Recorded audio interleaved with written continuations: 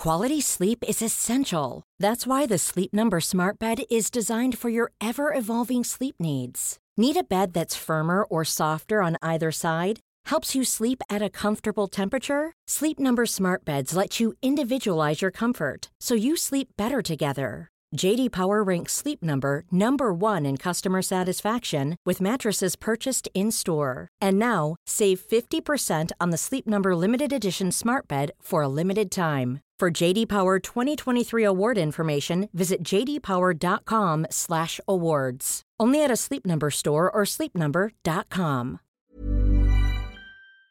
This podcast is for entertainment purposes only and does not replace your own financial, tax, legal, or financial product advice.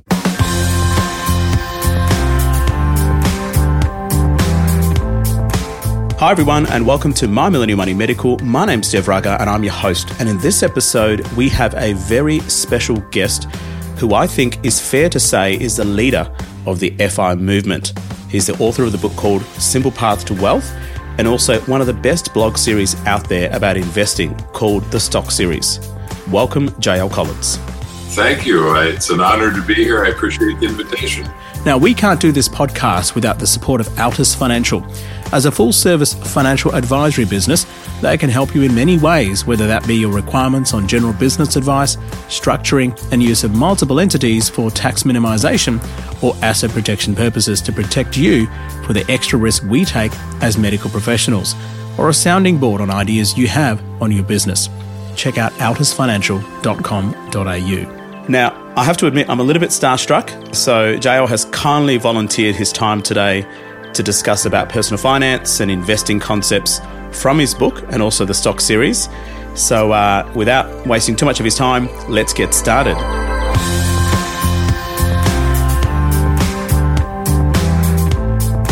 Now, for the audience today, it's probably worthwhile sharing with you how this interview actually came to fruition. Essentially, JL, I think about 5 months ago, I commented on one of your blog posts, and I basically said, I'd love to have you as a guest. And I'm basically a podcast host in Australia, and I couldn't believe it when you actually responded. I wasn't expecting that. Well, I don't get too many requests from Australia, and I am still surprised, but very honored that I have this international audience. So whenever I get a chance to speak to people outside the United States, I enjoy grabbing it. Is this the first time that you've done an interview in Australia, like with an Australian audience? You know, and I'm embarrassed to admit this, but I don't remember. I don't think it is, but I couldn't put my finger on the last one I did. It is certainly one of, if it's not the first, it's one of the very few. I mean, there's only been one or maybe two at the outside before. Certainly in the FI community in Australia, you're up there. You're up there in terms of probably one of the most recommended blog series out there. So once again, thank you very much.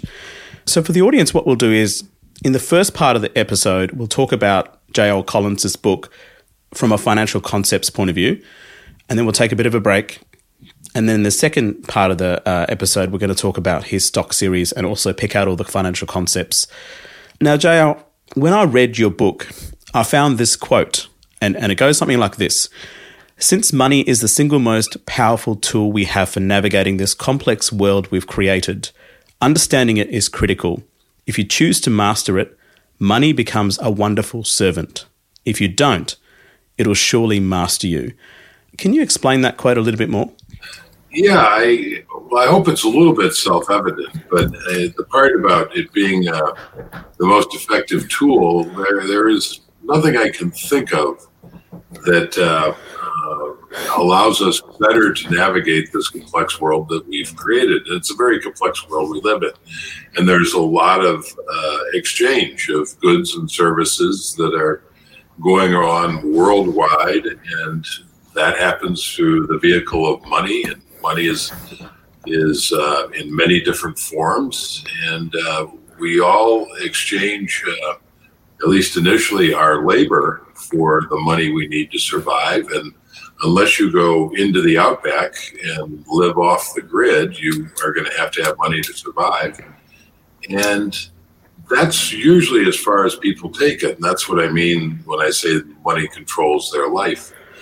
But with a little bit of thought and planning, you can begin to make money your servant, make it work for you, make it generate income for you, so that you're no longer just dependent on your own ability to earn money, your own labor, or of whatever sort that might be, but you can actually have assets that are working for you and earning money for you, which is kind of handy as you get up in years and you no longer have the inclination or maybe even the ability to trade your time for money. Yeah, so essentially, I mean, people say money is not that important, but essentially I sort of think about it is money is important, but it's probably not the most important thing in your life, but it is important, and understanding that and using it as a tool, like you say, it can really, really change your life, but also change the lives of people around you. I have a little bit of impatience with people who dismiss the importance of money. It seems to me that tends to come from a very privileged point of view. Somebody, not me, but I wish I'd come up with this concept, said that money's like oxygen. As long as you have enough, it's unimportant. You don't think about it. But the moment you don't have enough oxygen, nothing in the world is more important than that next breath. And money is very similar. Money is unimportant as long as you have plenty of it and enough for your needs. The moment you don't, it suddenly becomes extraordinarily important. And so when people say, oh, money's not important, there are other things that are more important in life, what I hear is, oh, you are in a wonderfully comfortable position, and that's great, but you also don't really appreciate it. And maybe that's understandable, like most of us don't walk around appreciating oxygen. That is a phenomenal analogy. I've never actually heard of that before. I wish I could claim it as my own, but somebody else came up with it. I'd give them credit if I could think of it offhand, whoever they were. It's a phenomenal analogy, and I think it's so true. And ironically, being a doctor, not having oxygen when patients come short of breath, they are literally. That's the end of the game, right? I mean, if somebody doesn't have oxygen, unless that gets corrected in the very, very, very near future, then nothing else matters, I would imagine. Absolutely. No, fantastic. Your investing philosophy seems so simple. Now, most of my audience are healthcare workers, so a mix of doctors, nurses, allied health professionals. But we do have some other professions like lawyers, accountants. We also have tradespersons like carpenters, electricians. But essentially, there are three things you say in the book. Number one is you got to spend less than you earn. You got to invest the surplus, and you got to avoid debt. Number two is you can't pick winning stocks. And number three is index funds, end of story. Now, I've always grown up with people telling me things are, if something sounds too good to be true, and we've always been told that may not be true, so watch out. But your philosophy seems to follow that. And it is true, because that's sort of, I find that really interesting. And I think when I talk to healthcare workers who deal with complex situations, they can't fathom how simple investing can be. What's your viewpoint on that? I mean, obviously, you're probably going to be, well, my viewpoint is I agree with what I said, but it's like a paradox. We deal with complex situations with patients all the time. We've always been made to feel that money and finances and investing is complex, but it seems it's not. So, first of all, I agree with you, and I was raised with my father not only saying that if it seems to be too good to be true, it probably is. He was even more dogmatic. He was like, it seems to be too good to be true, it is. Just avoid it. And I actually, have thought many times over the years, I've wondered why people listen to me. Because I am, at least initially, now I have a pretty big reputation, I guess, and my work and my ideas have been vetted. by people who would be eager to find flaws in them. So there's that. But in the beginning, when people were first starting to read it, I used to wonder why. I spent decades sorting out the way I invest, and that's the reason I believe in it. It's what I tell my daughter. But I was always a little bit baffled that people evidently it resonated so well with people. I'm glad it did. At this point, there's a lot of research that verifies that investing in low-cost index funds is the least expensive and most powerful way to invest. And there's a great irony, as you touched on, in that investing is maybe the one area of human endeavor that I can think of where the less effort you put in, the better result you're going to get. If you want to be an excellent doctor, well, the way to become an excellent doctor is to put more effort in, more study, more experience. And that's true of almost anything I can think of.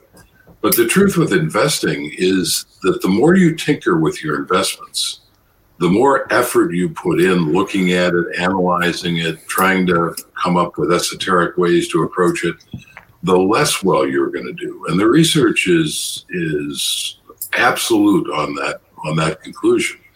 So what I tell people, and I wrote this book for my daughter who has zero interest in finance, but she's smart enough to know that if she gets a couple of things right and puts this stuff on autopilot, the options available to her in her life, because her money will be working for her, will be dramatically expanded. And she's got better things to do with her time than trying to figure out how to all these esoteric investments. And the beauty of that is actually a superpower. Now, the caveat is that you do have to get a couple of basic things right, a couple of things that you have to understand. You touched on them to begin with. You have to have capital to invest. That means you have to stop spending everything that you earn on trinkets and trash. You have to set aside some money to invest, and the more you set aside, the more quickly you will achieve your goal. And you have to avoid debt, because that's a huge drag on your efforts to become FI. So you have to do those things, and then you have to understand a couple of basic principles that I lay out in the book or on the blog, which is to invest in low-cost, broad-based index funds. And then critically, and this is particularly important at this moment in time as markets are going through one of their periodic drops, you have to be willing to stay the course. You have to accept that there's no way you can anticipate when these drops are going to happen, how bad they'll be, how deep they'll go, or when they're going to turn around. But you know that they're temporary. It's just like hurricanes. If you live in Florida in the United States, you should never be surprised by a hurricane. They can be very damaging, they can be very scary, but they never last forever. And you take preparations and stay the course, and that's the way it is with investing. But that also is part of the simplicity of it, is that not only do you not have to chronically be monitoring and changing your investments, you should not be doing that. The less you do, the more. I mean, you're absolutely spot on in the sense that when I was doing medical school, I was always under the impression that the more I studied, the more practice I did with examinations, history taking, procedures, then I did postgraduate training. The more practice I did, the better I got at something, which means I kept having to tinker my finesse. If you pay more, generally, you're going to get a better car. If you pay more, generally, you're going to get a better house. If you pay more, generally, you might actually get better food. So you get what you pay for is something that's been ingrained in people throughout their lives. And I think Jack Bogle said, in investing, you get what you don't pay for, which is completely turns everything on its head. Yeah, absolutely. And to have that foresight to be able to do that is just incredible. So I take it and you did touch on market volatility at the moment. So there's a saying in investing, if America sneezes, Australia gets a cold, because, pretty much our markets pretty much sort of mirror what happens in the United States. We've got about 3% of the global market, 12th biggest stock market in the world, but America obviously is the dominant force in economy and investing. But the current times are very volatile. There's lots of things happening around the world. And I think you would have seen a lot of things happening around the world during your investing career and your life in general. I suspect your investing hasn't changed despite what's happened in the last 6 months.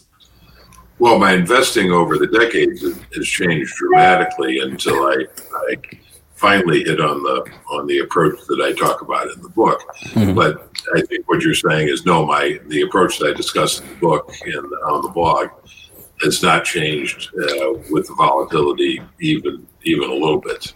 Yeah, and I think we're about 1,000 points below our all-time highs. I haven't checked what it is with the Dow Jones or the NASDAQ or the S&P 500.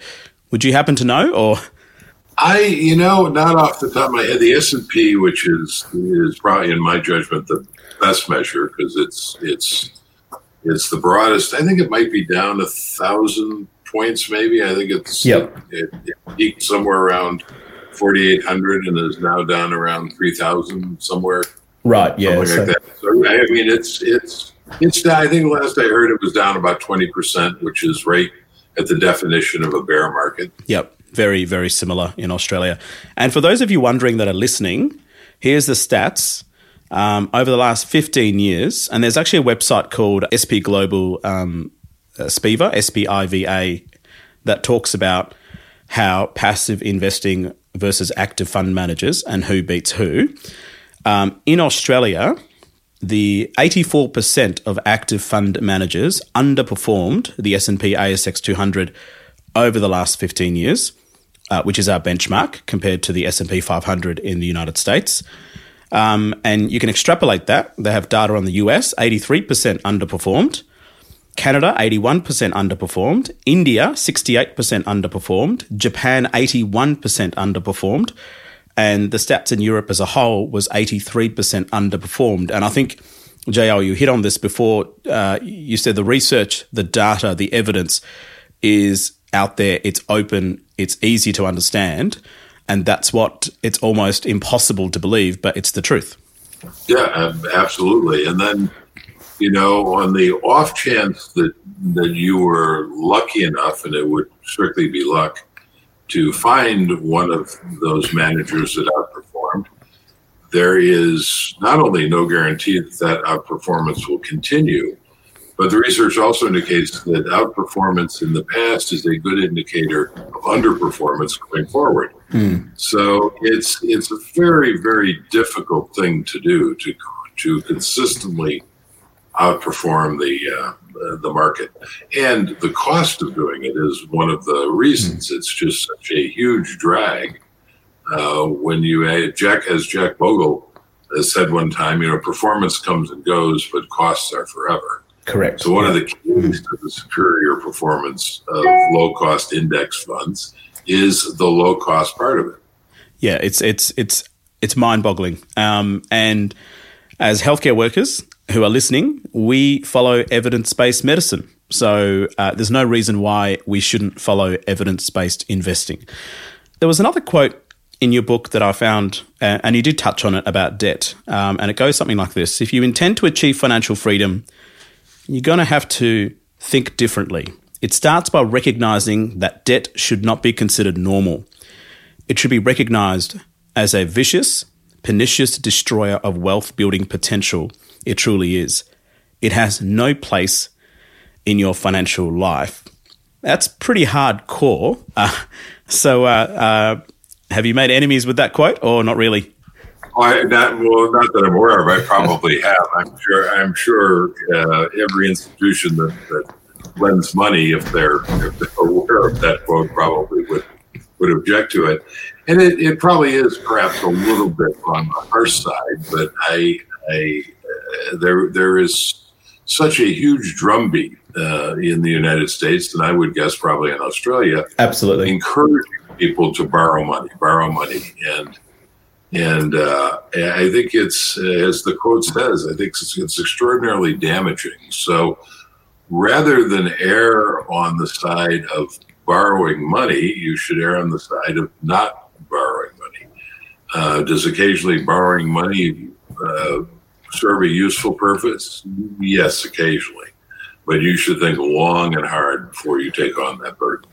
And around the world, and I think also in the United States and certainly in Australia, in the last 2 or 3 months, the Reserve Bank has raised record low interest rates. And when you turn on the TV and watch the news, all they ever talk about is mortgage stress, cost of living pressures, inflation, having to pay extra on their debt. I suppose what about what I got from that quote is essentially what you're saying is definitely avoid consumer debt, which 100%. I mean, consumer debt is just silly. But what about things like borrowing money to buy property or investing in shares or index funds, where this so-called concept of good debt? What's your viewpoint on that? Well, so when you say borrowing money to invest in property, I think you need to make a distinction between investment property and your personal home. Yep. Right. So if you're borrowing money to buy investment property, you are now in the real estate investment business. And borrowing money as part of any business can be a useful tool. So that's a whole different kind of conversation. But focusing on the idea of borrowing money for a personal residence, that's what most people classify as good debt. Yep. But I would suggest that it depends on what your goals are. So if your goal is to be financially independent, then it doesn't have to be, by the way. That was always my goal. There was nothing more important to me than my financial freedom. There was nothing that I could spend my money on that I would rather have than my financial freedom. But I recognize not everybody feels that way. But if you do, then most people wind up buying more house than they need. They wind up spending copious amounts of money furnishing that house, remodeling that house, maintaining that house, far beyond the obvious thing they look at, which is their mortgage. And it is almost inevitably going to be a much more expensive way to live than simply renting only the space you need. Mm-hmm. Now, having said that, for most of my adult life, I've owned houses. Mm-hmm. Does that make me a hypocrite? Well, I don't think so. Because I didn't buy them thinking they were great investments. I bought them thinking that they were expensive indulgences that at the time I could comfortably afford. I never bought the maximum house that the banks and the real estate agents were telling me I could afford. I bought much more modest houses than that because, again, I wanted to make sure I had plenty of money to invest for my larger goal, which was to be financially independent. So I am not saying never buy a house, but I am saying don't buy into the industry propaganda that it is always or even commonly a good investment, and certainly don't buy the most house they tell you can technically borrow to buy. Cool. I think in your stock series, there's an article which I will sort of come back to in the second half of this episode, where you do talk about, buying a house is like, I think you say something like the most terrible thing you can do. So controversial statement in Australia where everyone is entitled to own their own home. So we'll come back to that in the second half. You say that a stock market crash is a gift and we should cherish it. Now, that is kind of very similar to, Warren Buffett's stance. Basically, when everyone's fearful, be greedy. When everyone's greedy, be fearful. Again, this sort of paradox of when the stock market goes down or when prices in general go down, think about it like a discount.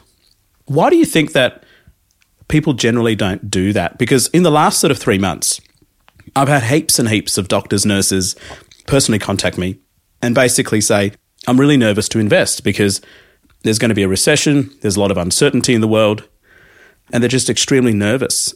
And to me, that sounds like finances and investing in mostly behavioral as opposed to, 100% knowledge. Well, I think it is behavioral, but it's also based on knowledge, or at least a lack of knowledge. I think one of the things that makes people so nervous about investing in the stock market is they really don't understand it. They really don't understand how it works and how it functions and why it is going to continue to go up, even though it is a volatile ride.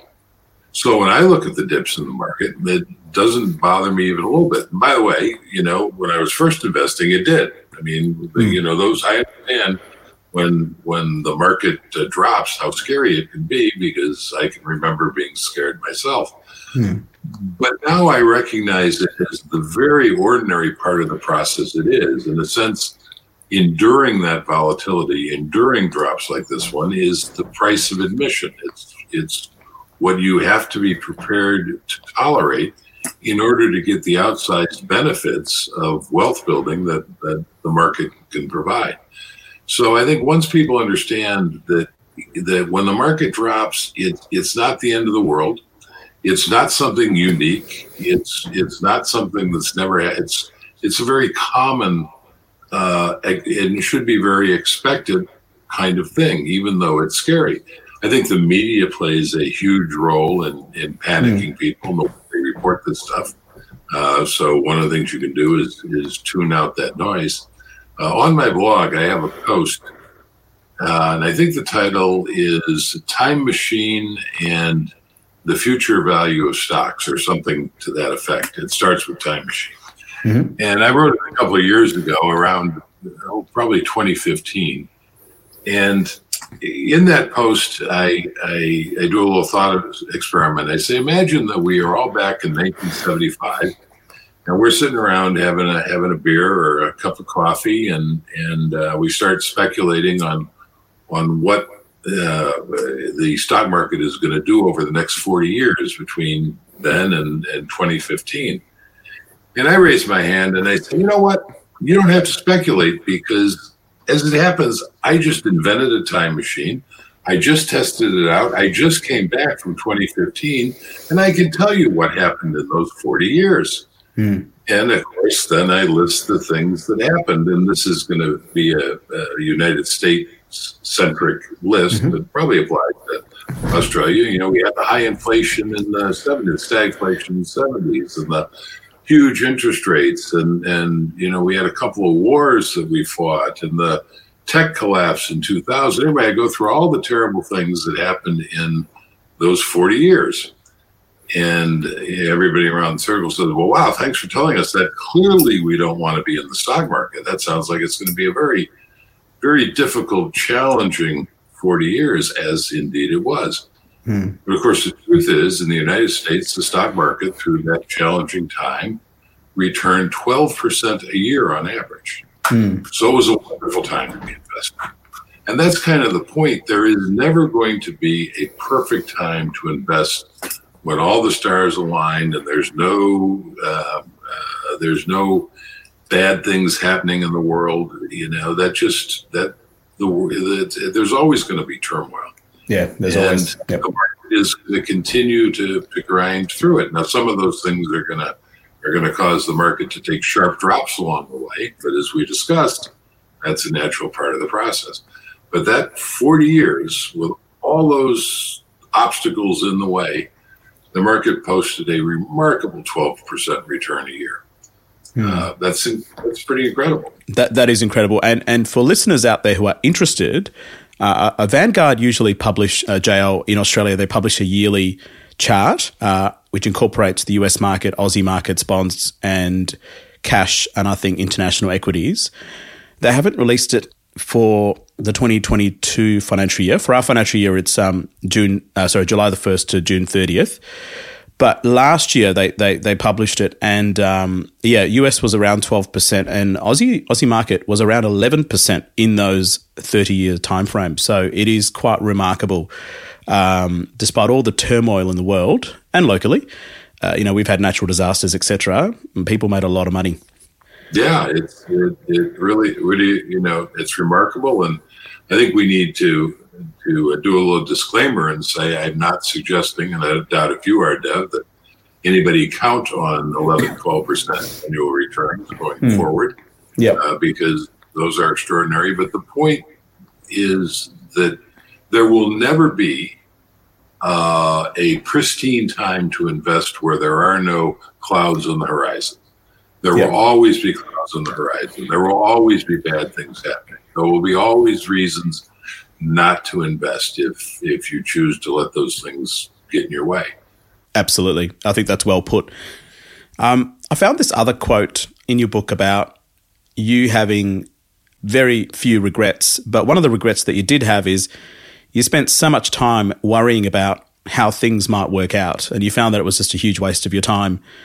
And the older you get, the wiser you get, and you're sort of more interested in, purging things in your life that aren't particularly useful and value or seek out things or people that add value to your life. So that's kind of non-financial advice. Basically, the take-home message that I got, and correct me if I'm wrong, is don't worry about all the small stuff. Focus on the big picture and just don't stress out too much, because all the little things don't really matter too much. Would that be fair enough to surmise? I think that's a pretty fair assessment. And the other part of it would be, only worry about, or only think about, worry is probably the wrong word, only think about the things that you can actually control. So what are the things you can control in this arena? Well, you can avoid going into debt. You can arrange your life so you're not spending every dime you get. You can take that surplus and you can invest it for the long term. You can take the time to understand that the market will be volatile and not let that concern you. In fact, see it as the opportunity to buy shares on sale that it truly is. Those are the things that you can control. Now, is something horrible going to happen to Australia, for instance, that's going to completely destroy your economy, akin to a war being fought on your soil and what have you?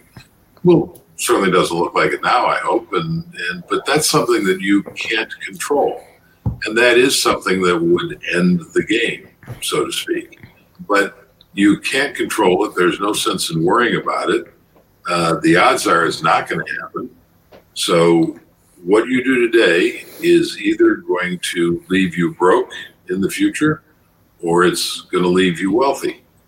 And no matter what bad things are coming, you are better off having money.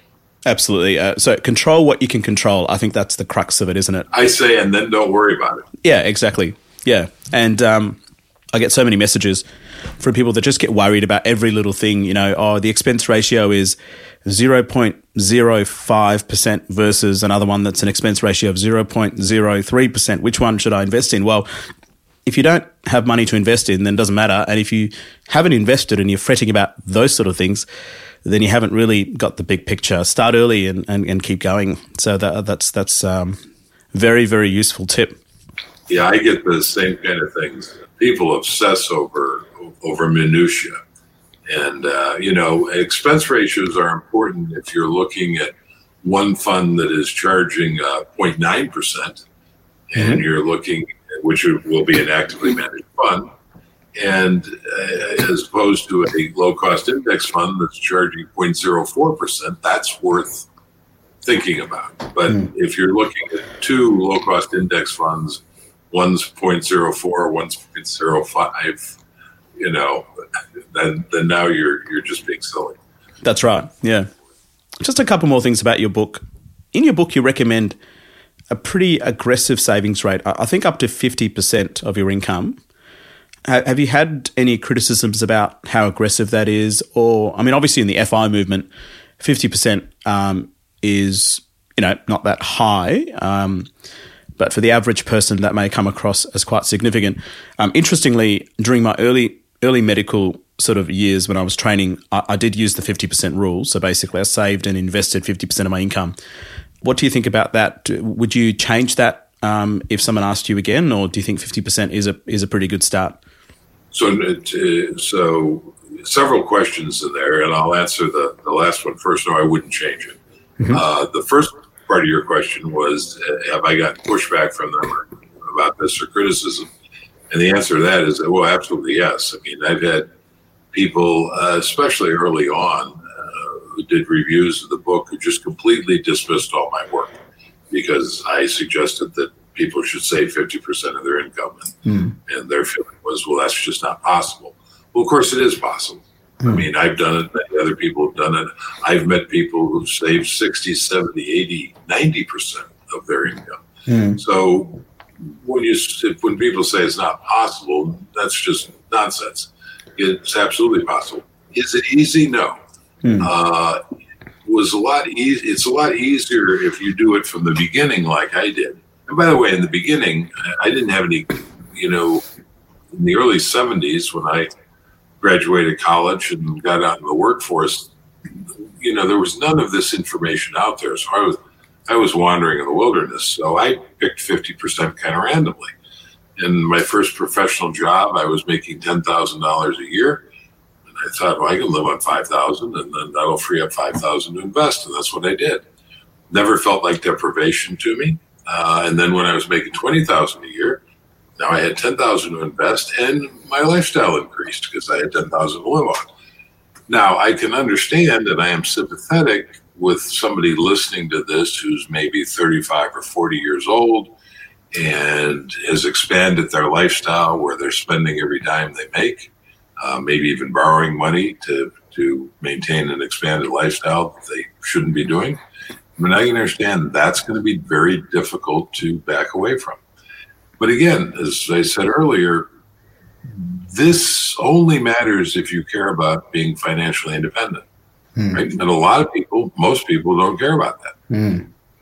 That kind of baffles me that they don't, but it's not my life. I'm not trying to persuade anybody of anything, but I am describing steps you can take if being financially independent is a goal that appeals to you. And the more aggressive your savings rate, the faster you will get there. So if 50% feels too aggressive to you and you only want to do 40%, well, it'll take you longer.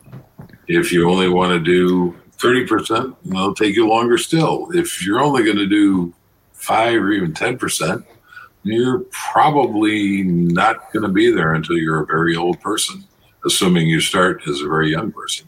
Perfect. Yeah, absolutely. I think it's much easier as well to save 50% in your 20s than it is in your 40s when you got 2 kids and all they want to do is go on holidays and spend all your money.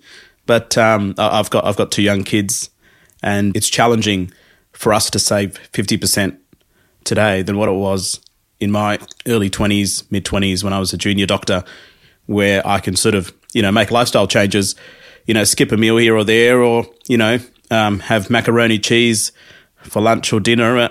Pretty hard to force your kids to have macaroni cheese every day. Now, you're not a great fan of dollar cost averaging. Have I got that wrong? I think you sort of prefer, just if you've got a lump sum money, just chuck it in, because over time it's probably going to be worth more than if you just split it up and dollar cost average. Right. So you have to be a little careful with this. When I say I'm not a fan of dollar cost averaging, we are talking about how to handle a lump sum of money that has come your way. Maybe you've saved up a bunch of money and you haven't known what to do with it. Maybe you got an inheritance. Maybe you sold a piece of property, whatever it is. We're talking about a lump sum of money. Where I am a fan of dollar cost averaging is through your earned income, right? So if you were to follow my strategy and you're going to save 50% or some portion of your income, then that's a form of dollar cost averaging. You don't have any option because you can only invest the money as it comes to you. That form of dollar cost averaging I like very much, and that allows you to take advantage of these dips in the market we're experiencing right now, assuming that you stay the course. And of course, you absolutely should. But if you're talking about a lump sum, then I'm not a fan of dollar cost averaging because the math is heavily tilted towards investing right away. The market goes up about 75% of the time, and about 25% goes down. It's to say it goes up about 3 out of 4 years, and 1 year it goes down. So at any given moment of time, your odds of the market going up from the moment you invest is 75%. So those are pretty good odds, and you should probably play those odds. Dollar cost averaging will only come out better if the market drops. If the market stays flat, you will simply have delayed investing your money, and that will give you a lower performance than investing it all at once. Of course, if the market goes up, then your dollar cost averaging at higher and higher cost. So the three scenarios that can happen, only one works to your advantage.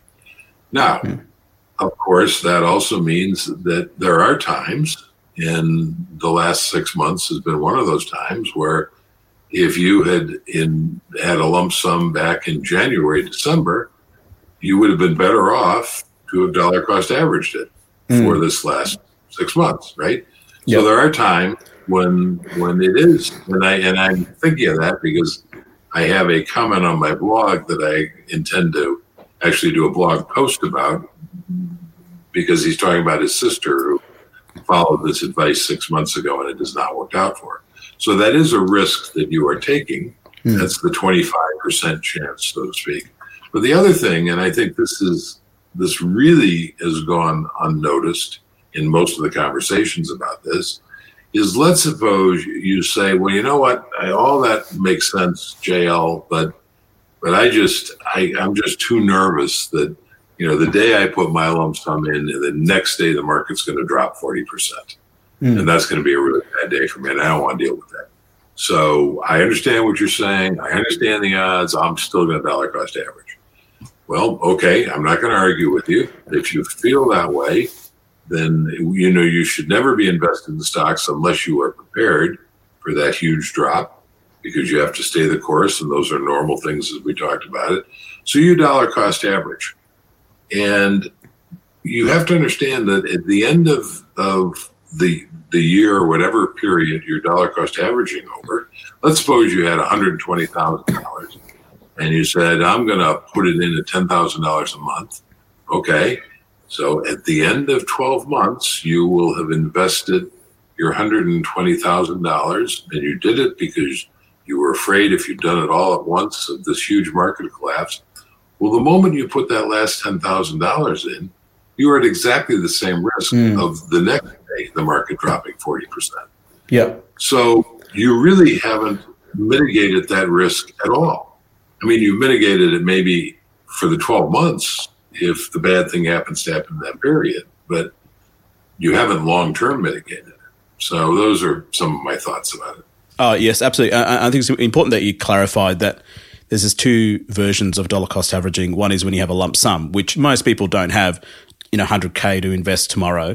Most people will just set a portion of their income and just invest over a period of time, and that's a different type of dollar cost averaging. So that's an important. And that's a pretty good dollar cost averaging. Yeah, that's an important distinction to make. So let's take a bit of a break, and then we're going to talk about JL's stock series. In my opinion, is probably one of the best stock series financial blogs out there. So let's take a quick break, and we'll be right back. If you're after personal financial advice, don't get it from a podcast. If you would like help based on your own personal situation, head over to sortyourmoneyout.com. Click Get Help, and we'd be happy to introduce you to one of our trusted advisors. Our panel of advisors, mortgage brokers and accountants work with clients all over Australia so they can connect with you wherever you are. That's sortyourmoneyout.com and click Get Help.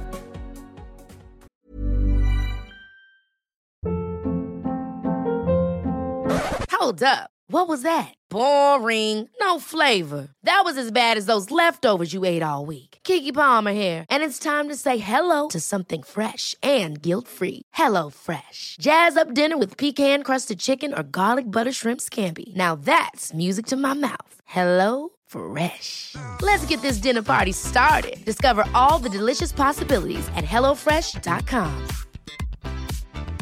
Quality sleep is essential. That's why the Sleep Number Smart Bed is designed for your ever-evolving sleep needs. Need a bed that's firmer or softer on either side? Helps you sleep at a comfortable temperature? Sleep Number Smart Beds let you individualize your comfort, so you sleep better together. J.D. Power ranks Sleep Number number 1 in customer satisfaction with mattresses purchased in-store. And now, save 50% on the Sleep Number Limited Edition Smart Bed for a limited time. For J.D. Power 2023 award information, visit jdpower.com/awards. Only at a Sleep Number store or sleepnumber.com.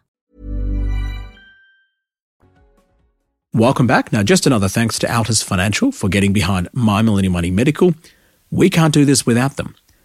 Whether you're established in your career with a solid income and looking for next steps, or you're after advice about buying into or selling or opening your first practice, Altus Financial can help. Altus is offering a complimentary 15-minute chat for anyone who wants to discuss their scenario with their professional team.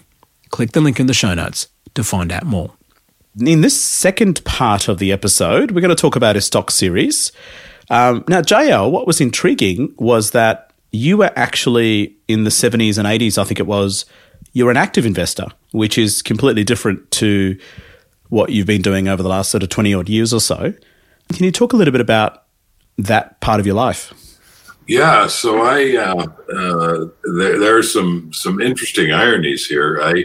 I started investing in 1975, and the irony is that is the year that Jack Bogle brought out the first index fund, the S&P 500 index fund. My life would have been a lot easier, and I would be a lot wealthier today had I done nothing other than invest in that fund. But I didn't know about that at the time. I was unaware that this thing had come out.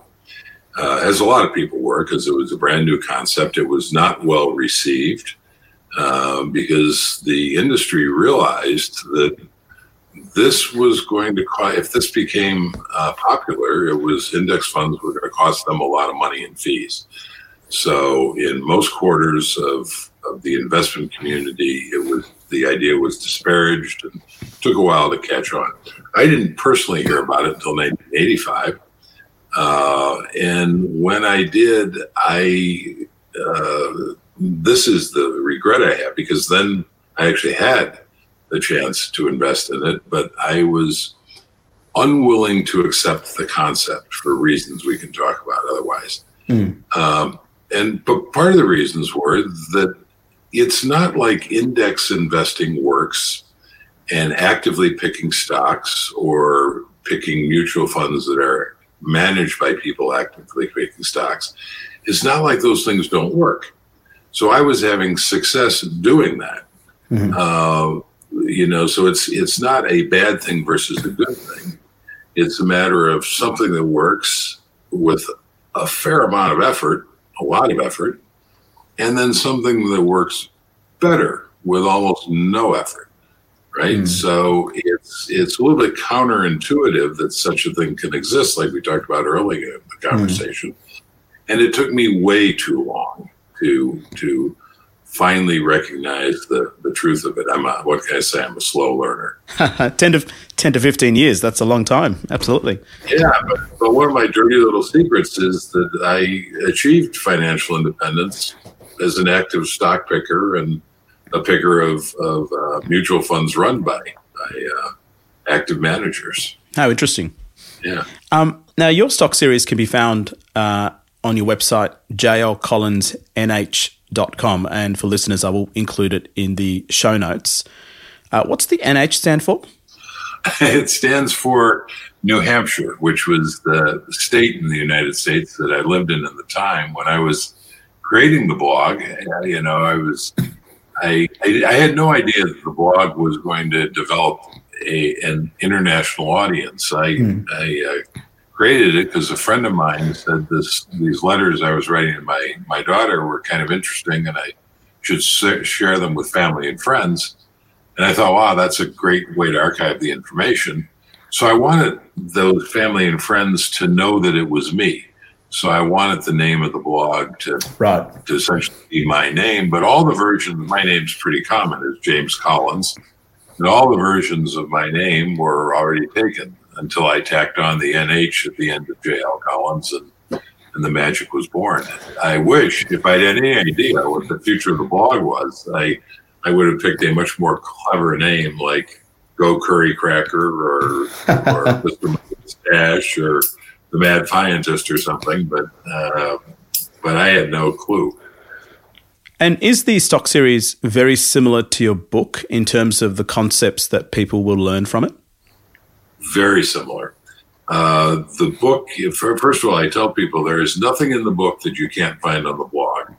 That was very intentional. That went against the advice I got at the time, by the way, which was to be sure to put things in the book that are not on the blog so people have to buy the book. Now, that's kind of a crappy thing to do to my readers. I don't want to do that.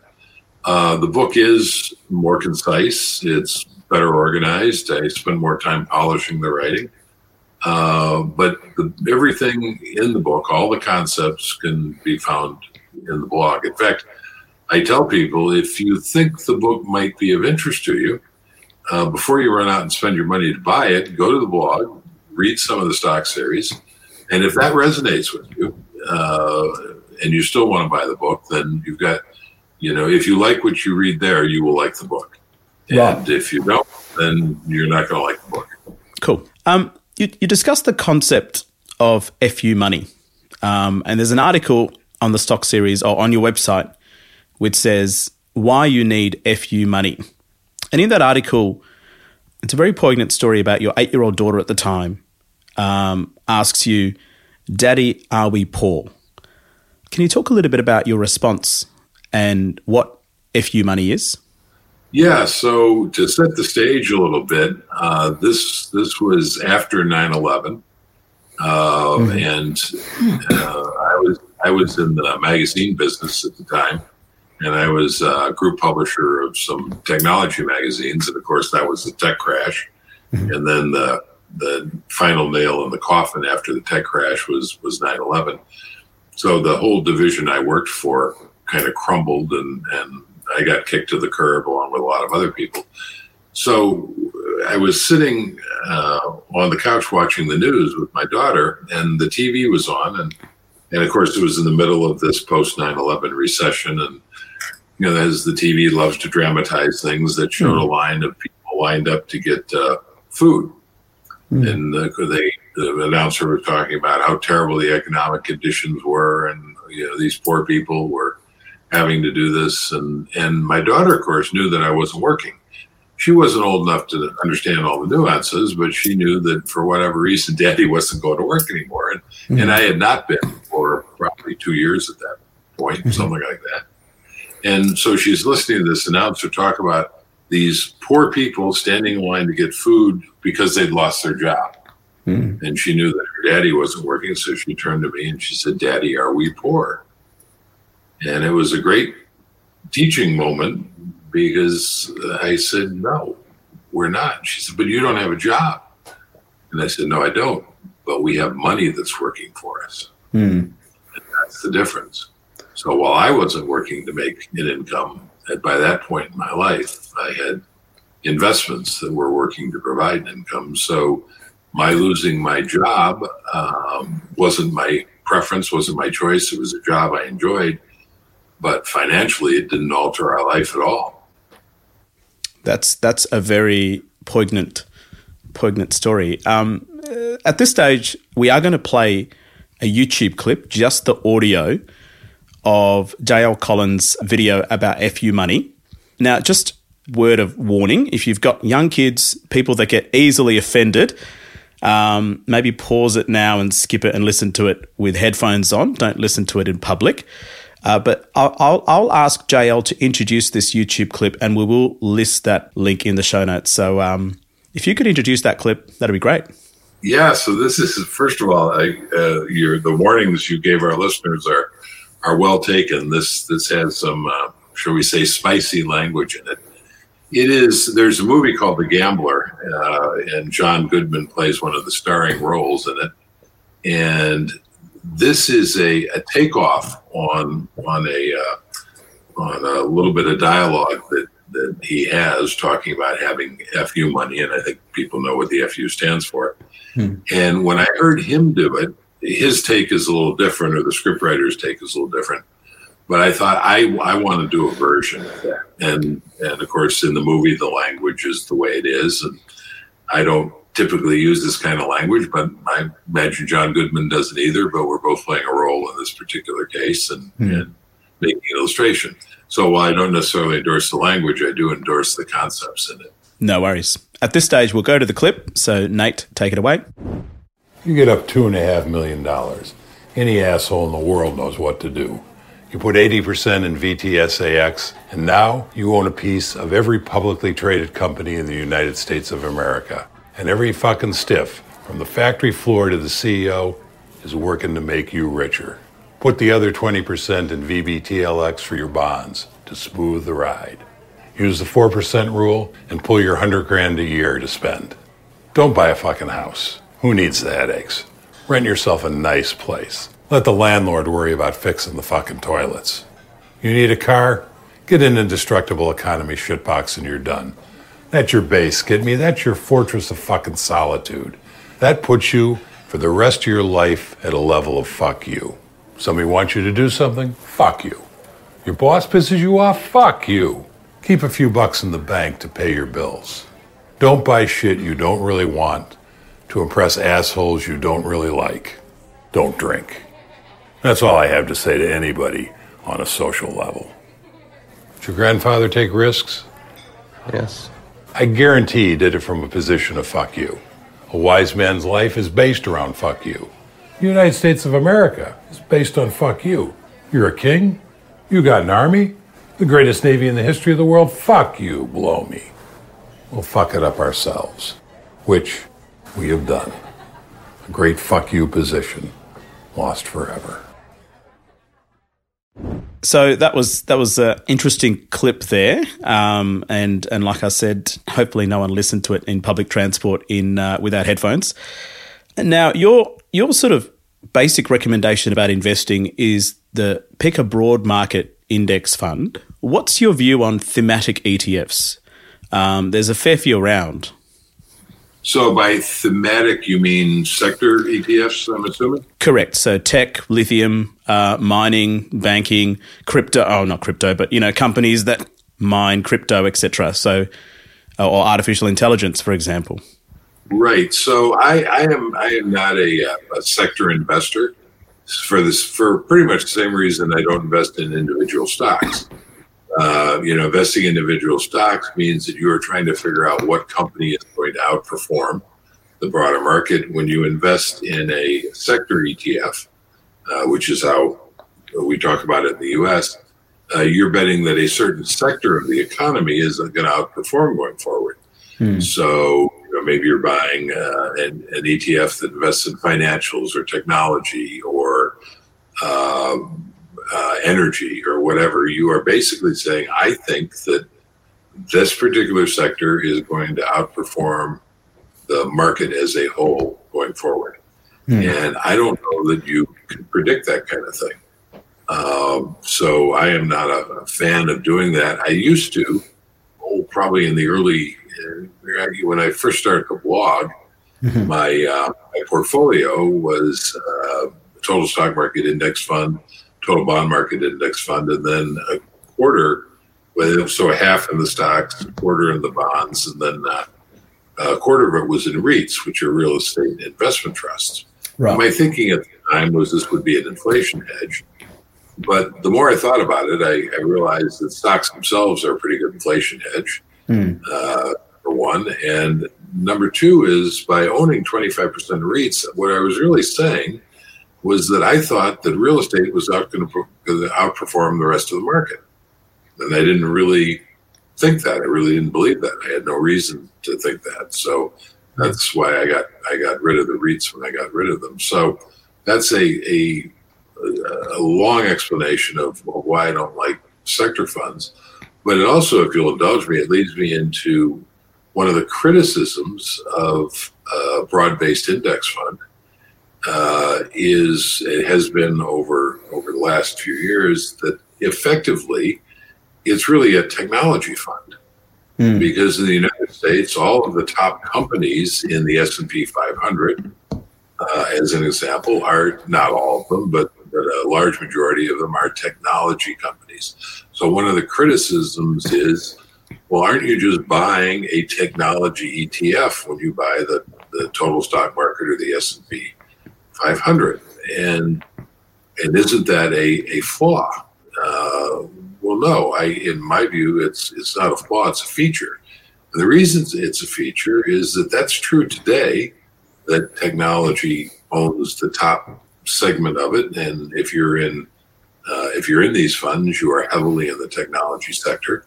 But that wasn't always the case. There have been times when energy would have occupied that top spot, and when financials would have occupied that top spot. And there will come a time in the future when it will be something other than technology, or at least I would guess. But just like I don't have to figure out what stocks are going to outperform, I don't have to figure out what sector is going to outperform, because it will automatically rotate to the top of my broad-based index fund. And so I will benefit from it. So hopefully that makes some sense. Absolutely, yeah. No, I certainly don't buy thematic ETFs or sector ETFs because, like you said, it's akin to active investing. So, and this whole self-cleansing mechanism of broad-based index funds or ETFs is a very important feature of it, which you've just highlighted. Last question. You're a big fan of Vanguard. Now, listeners of my podcast know that I use Vanguard to invest. We have Vanguard Australia, which is a extension of the parent company. Have you ever met Jack Bogle, just out of interest? No, I haven't met Jack Bogle. Of course, he's passed away at this point. I would have loved to have had the opportunity to meet him. He is a personal hero of mine, and I am not somebody who has heroes. So that's saying a lot. I did have an email exchange with him. Oh, wow. Yeah, there was and a quick story about how that came about. A fellow by the name of Taylor Larimore I think he's one of the founders of what's called the Bogleheads here in the United States. It might even be international, I'm not sure. Yep. And Taylor is a very elderly man at this point, too. I think he's in his 90s. But a few years ago, shortly after my book came out, he sent me a very nice email, and I'm not part of Bogleheads myself, but he sent me a very nice email telling me that he had read my book, he liked it, and he had done a review on the Bogleheads forum of my book, and he provided a link for it. And so I read his review, and it was extremely generous and kind, and I looked him up a little bit, and it turns out that he and Jack Bogle were friends when Jack was still alive. And so anyway, I emailed him back and I thanked him for his review, and we exchanged a few emails. And in one of those I said, I've always been kind of curious if Jack Bogle is aware of my book, if he's aware that it's out there, if he's happened to have looked at it or read it. And Taylor said, well, I don't know, but I'll ask him. And I said, that's great. And then I forgot about it. And I don't know, months later, maybe half a year later, something like that, I was in Ecuador, and we were in a little town of San Clemente, and we were checking out of the hotel and headed to the airport. And my wife was packing the last few things, and I thought, well, I still have Wi-Fi. I think I'll just take a quick look and see what emails have come through. And I checked my emails, and there is an email from Jack Bogle. Wow. And and I opened it up, and he talking about my book. I don't think he'd seen it until Taylor pointed, and he is very kind in his comments. And I actually wrote a post about this. If you like, after the interview, I'll send you a link to it. And you can put it in the show notes. But fantastic. My wife says I was like a 5-year-old at Christmas. I was so excited. So never had the chance to personally talk to him or meet him. Well, that's one step closer than most of our listeners. So that's a piece of history, which I'm sure you'll cherish for the rest of your life as well.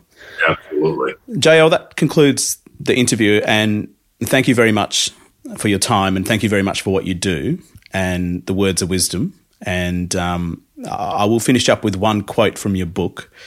And here goes, and it says, don't think about what your money can buy for you. Think about what your money can earn for you. Then think about what that money it earns can earn. And there's so much truth to that simple concept. And that in itself summarizes a lot of things about investing. So once again, thank you very much for sparing your time and coming on board. It's been an honor, and I've thoroughly enjoyed it. Great questions. I appreciate it. Thank you very much. So that's it, folks. JL Collins, once again, thank you very much. It's just been an absolute honor. So really appreciate it. We'll have all the links to the book, to the stock series, and JL will send me the link for the special post about Jack Bogle's email experience with JL. Now, like always, if you leave a 5-star review, thank you very much on Apple Podcasts or all the other platforms that you may be using, or leave it on all of the platforms. That's even better. And please pass this channel on to friends and family. And remember the 3 aims of the channel: education, empowerment, and entertainment. My name's Dev Raga. This is My Millennial Money Medical. Until next time, please make sure you stay safe.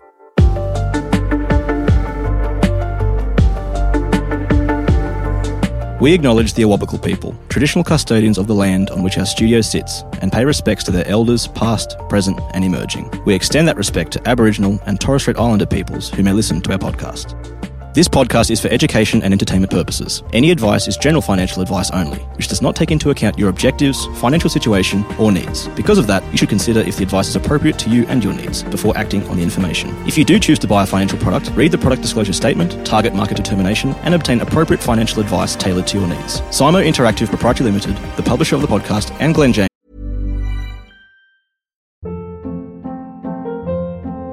Hold up. What was that? Boring. No flavor. That was as bad as those leftovers you ate all week. Keke Palmer here. And it's time to say hello to something fresh and guilt-free. Hello Fresh. Jazz up dinner with pecan-crusted chicken or garlic butter shrimp scampi. Now that's music to my mouth. Hello Fresh. Let's get this dinner party started. Discover all the delicious possibilities at HelloFresh.com. Are authorised representatives of Money Sherpa Proprietary Limited, which holds financial services license 451289.